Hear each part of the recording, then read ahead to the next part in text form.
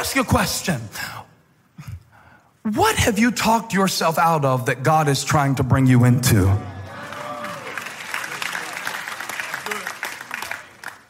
What are you talking yourself out of right now that God is trying to bring you into?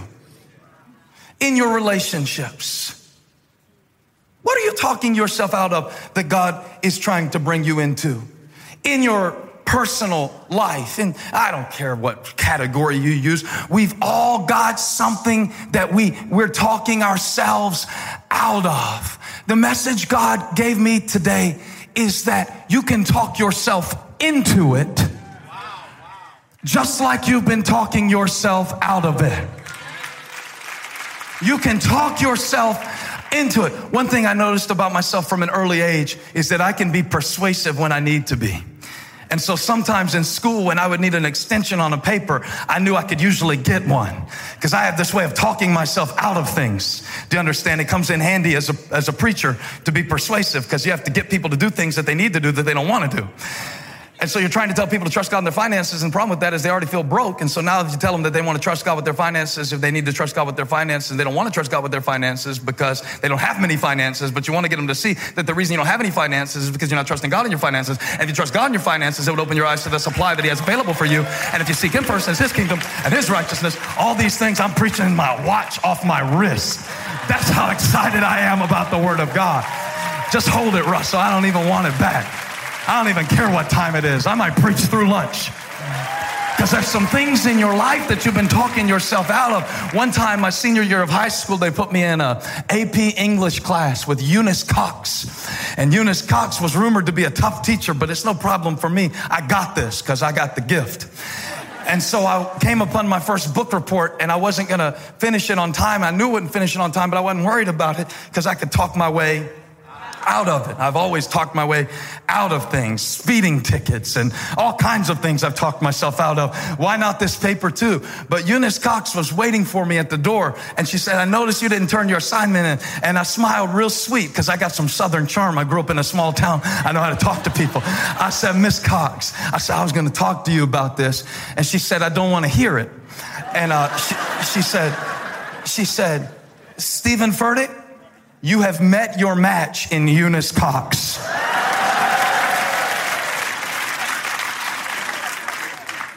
I said, but Miss Cox, she said, no. I said, but I was going to, no.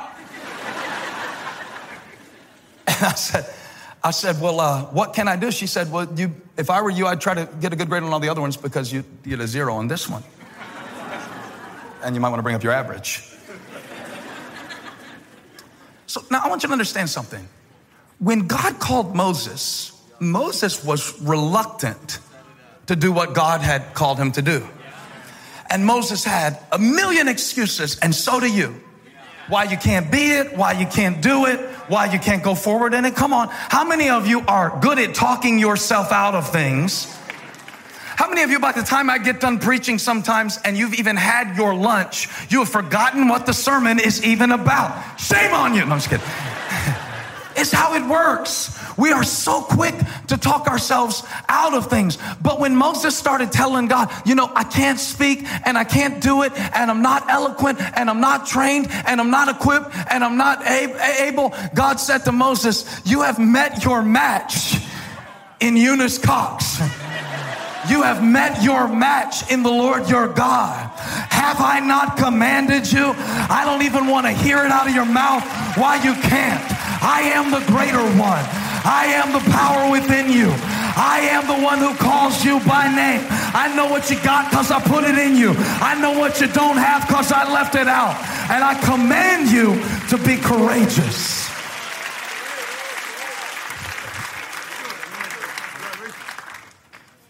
So it occurs to me that maybe the reason that God is speaking to Joshua on this level is because Joshua has seen firsthand the devastation that it causes when God's people talk themselves out of what God is trying to bring them into.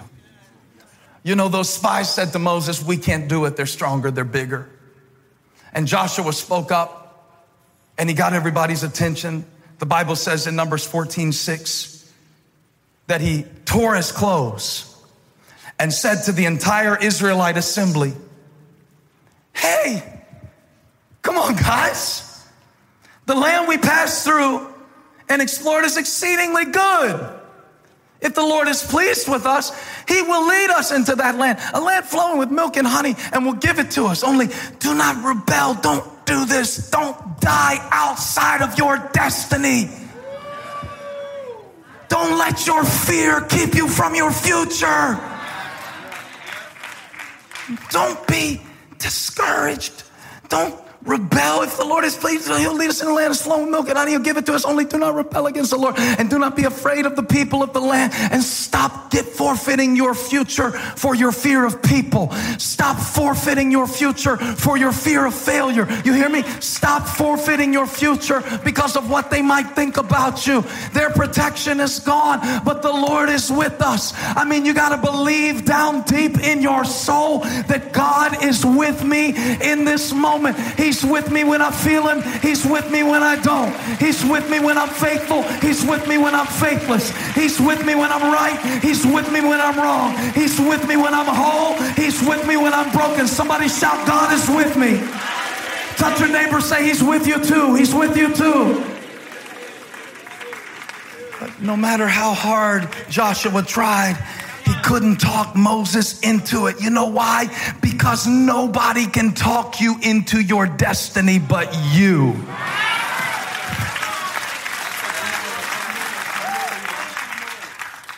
Touch your neighbor, say, talk yourself into it. Talk yourself into it. It is interesting that when God speaks to Joshua, he tells him what to do. Lead these people to inherit the land. Now, the problem with a lot of us is that we have shrunk our lives down to the size of our own personal interest. We don't have anything bigger than us worth fighting for. So it doesn't take much to discourage us. If I didn't preach every time I don't feel like preaching, you would hear from me 3 times a year. You know how I preach every week? I talk myself into it. And I tell myself, there's somebody coming to church today who's suicidal. There's somebody coming to church today whose kid is on drugs. There's somebody coming to church today that has been told all their life they're worthless. And you get to tell them God loves them. And maybe you could smile at them and make them feel through your countenance that God has not forgotten them, that he knows them by name. But by the time I stop talking to myself, I'm ready to talk to you. Now we can preach. Now we can do it. Now we can go. But see, you've got to talk yourself into your purpose. I have a purpose. I don't need to ask God to give me a purpose. I have a purpose. You have a purpose to glorify God, to be transformed into the image of Christ, to be conformed into the image of Christ. It's not that you don't have a purpose. It's that every time God tries to bring you into it, you talk yourself out of it. And so he says, this is not just about you, Joshua. There are people depending on you.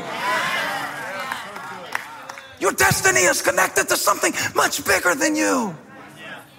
So go do it and be strong and courageous.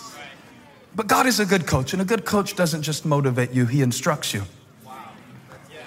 And so he gives him the mechanics, and this is what I was excited about. I mean, that part, I was excited about that part too, but I really wanted to show you this. He said in verse 8, keep this book of the law always on your lips.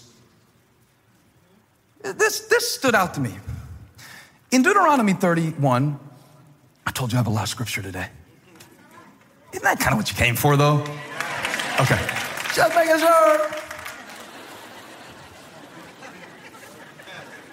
In Deuteronomy 31, before Moses died, he climbed up on Mount Nebo and he died, and God didn't let the Israelites find his body because he knew that if they found his body, they would continue to worship his bones, because sometimes the only way for God to get you to move past something in your life is to completely take it away.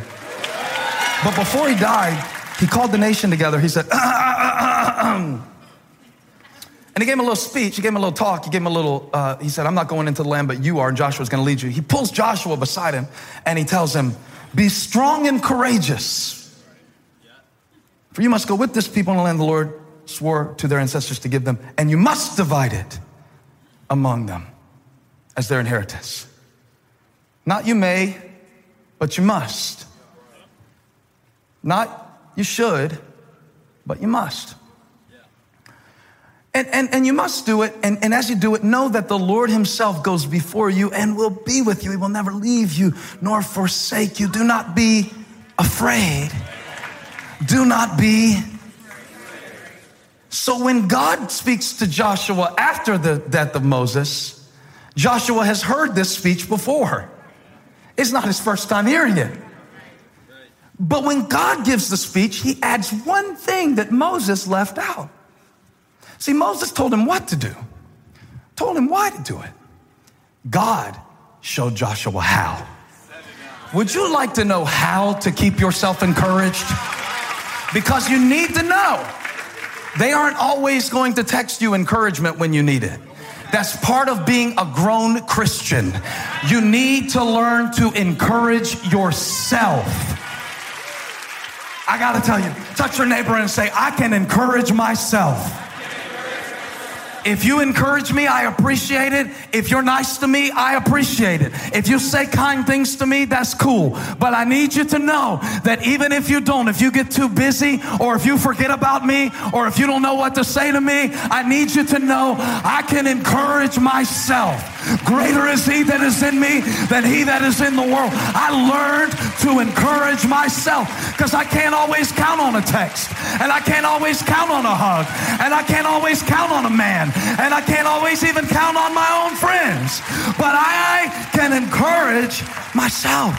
So God tells Joshua, he says, I'm not always going to speak to you like this. You know, you have moments in your life where God himself will speak to you, and they're awesome. One time I was coming home to Charlotte when we were first starting the church, and I was nervous and I was afraid and discouraged. I was discouraged because people weren't showing up yet, and I was afraid because I didn't know if they ever would. And so I was afraid and discouraged. And those are two states you cannot fulfill your destiny in. And let me show you something. If you are afraid right now, it is not because the devil is making you afraid. There is somebody on your road that has more to be afraid of than you. And yet the confession of their life is, I have fear, but fear doesn't have me. If you are discouraged, it is not because of your conditions or your circumstances. They may have been a contributing factor, but they are not the deciding factor. Discouragement is a decision that I make. Discouragement is a conversation that I have with myself. Discouragement is that thing inside of me that says, this is the way it will always be. See, it's not getting any better. See, that woman right there doesn't like your sermon. Look how she's looking at you, and that guy's asleep. Discouragement is that little voice inside of your head that you listen to. And our problem, Dr. Martin Lloyd-Jones, the great Welsh preacher, once said, our problem is that we spend too much time listening to ourselves and not enough time talking to ourselves. Now, y'all are about to think I'm crazy, but I talk to myself all the time. How many of you talk to yourself all the time? Well, sure you do. You've been doing it since you were 3.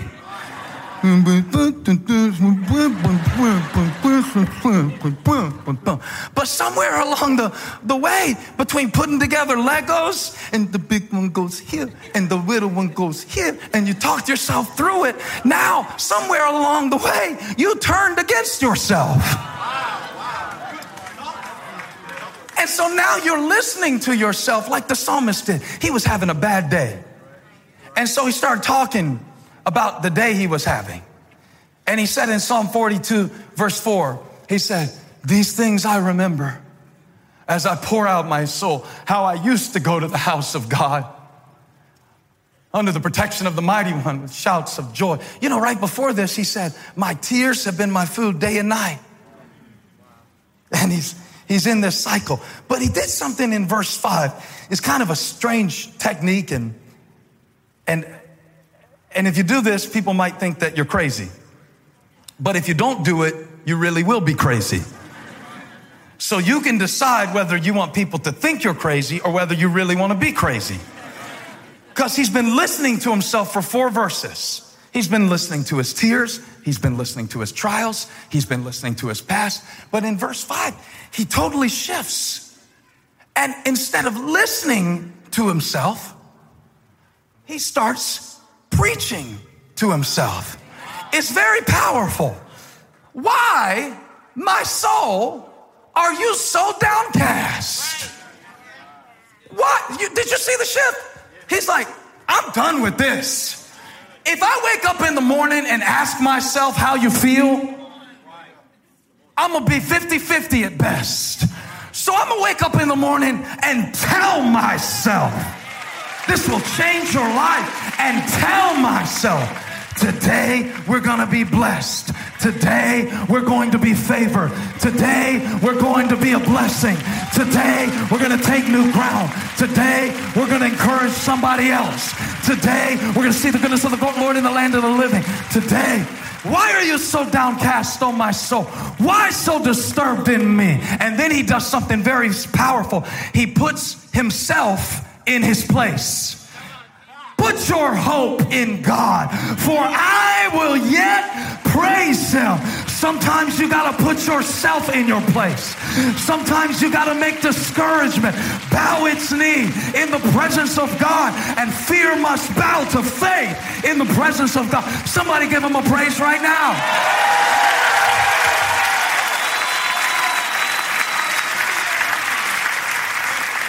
Hey Joshua, here's how you do it. Keep this book of the law always on your lips. There's a land I'm taking you to. There's a promise that I'm leading you to. But you're going to have to talk yourself into it. Meditate on the law day and night. The law was the 5 books of the Bible that we have now: Genesis, Exodus, Leviticus, Numbers, Deuteronomy, Torah. It was the Bible that Joshua had. God said, your life will follow the direction of your conversation.